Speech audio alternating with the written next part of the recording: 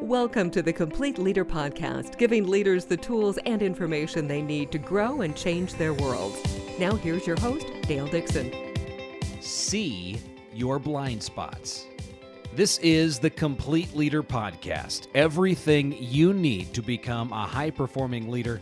I'm your host, Dale Dixon, in studio with Whit Mitchell today. Whit is an executive coach and team dynamics specialist. He uses a methodology called inner circle coaching. If you haven't had a chance, go back and listen to a previous episode where we dive into that idea of inner circle coaching and learn more about it.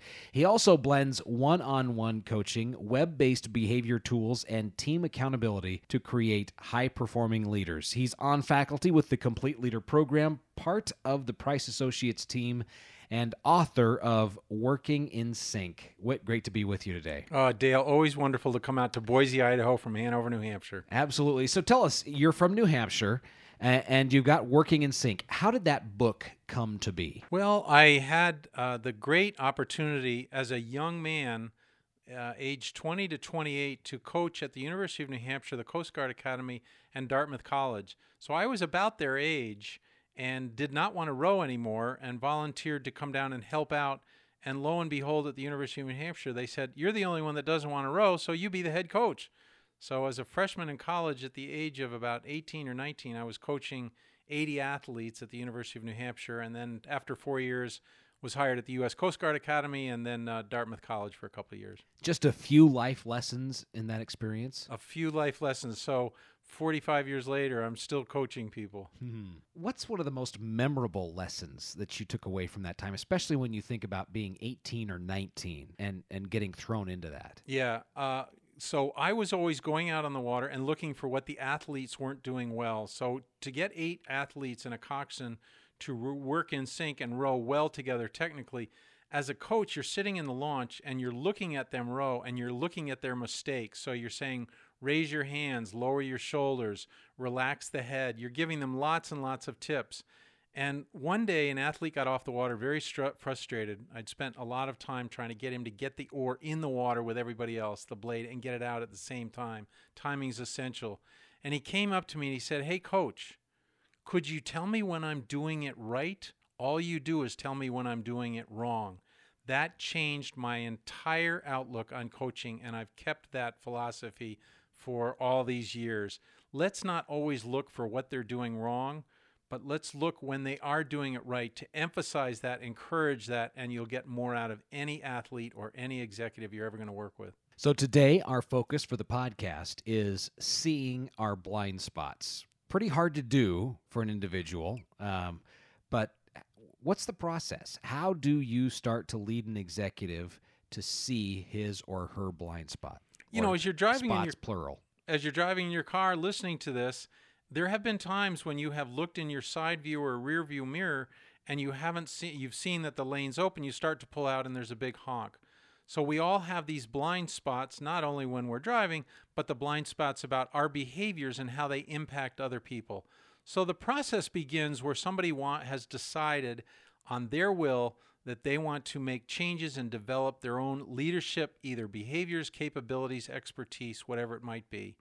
I encourage people, okay, if we're going to do that, let's have everybody else look and see what they've seen, because there may be some things that we see about you, your leadership behaviors, that you may be unaware of, like looking out the window and not seeing the car coming. So in that mix of people that you just talked about, we're talking about an executive and the team of people immediately around him or her. The people that observe this person the most during the day. So it could be direct reports, your executive team, your boss. It might be a client or two who you have quite a bit of interaction with. Board members, not so much, because it's once a month or once every quarter where you may see them. But somebody that is, or a group of people that interacts with you on a daily basis. I'm thinking about how often it is just difficult to come to the realization that we as an individual, I as an individual, have a blind spot. We're almost blind to that. Would you say that that's true? Agreed. However, some of the best golfers and tennis players in the world have a coach. Why would Tiger Woods go out on the putting green on the course in Scotland and ask to have the pro teach him how to putt? He's the best golfer in the world. Well, the putting coach is going to know some things about Tiger's swing on their greens that he doesn't know yet. So he's trying to eliminate the blind spots. Same thing with executives. What do they do in meetings? What do they do one-on-one? What do they do when they're in client engagements around how they present themselves, how they speak, how they behave, that they don't see? The difficulty is, if you're a direct report, that executive needs to make it safe enough so when he or she asks for feedback to uncover the blind spots, people feel safe enough to be clear, concise, specific, and honest with them. So we're going to start with the foundation that we've got an executive who has the emotional intelligence to know that they've got blind spots and that they want to improve or illuminate those blind spots. So for that executive listening, what's the starting point to start to reveal the blind spots? The starting point is to have enough humility with which to say, I want to get better. When you're at the top, that's a hard thing to say. So let's start there. Have enough courage to be asking people to either complete an online 360 feedback survey that asks 30 to 35 questions about maybe 4, 5, or 6 categories of their leadership skills and behaviors. Where do we find a survey like that? So is it one we come up with, or? Well, there are different ways. So there are probably in your HR department, they know how to either create one or get their hands on one. SurveyMonkey's another one where you could do it very inexpensively, create your own questions. Hiring a coach who you're going to work with, they usually have access to a 360 survey. We don't have time to go through 35 to 40 questions in the course of a podcast, but let's just identify 5 questions that the executive could be asking through this survey model that will help us get a clearer idea of where our collective blind spots are. So the leader encourages open and honest communication, and then you rate on a scale of 1 to 6. The leader runs meetings effectively and asks others for their opinion. The leader encourages communication between different team members. The leader asks for feedback on a regular basis and encourages others to do the same. There are a myriad of questions. Again, what I like to do is say to the leader, let's pick a couple of categories: building relationships, meeting effectiveness, things like this, managing upwards, and then identify 2 or 3 or 4 questions under each category. There is another piece of this, but go ahead. No, please do.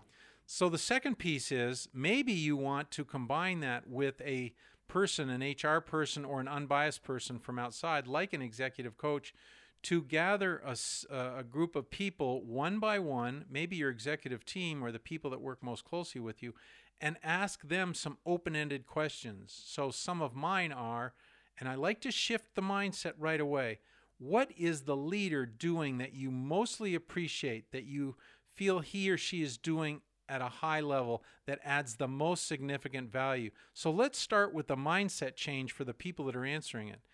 The second question to follow that might be, and so based on your answer of what they're doing well, what's the impact been on you?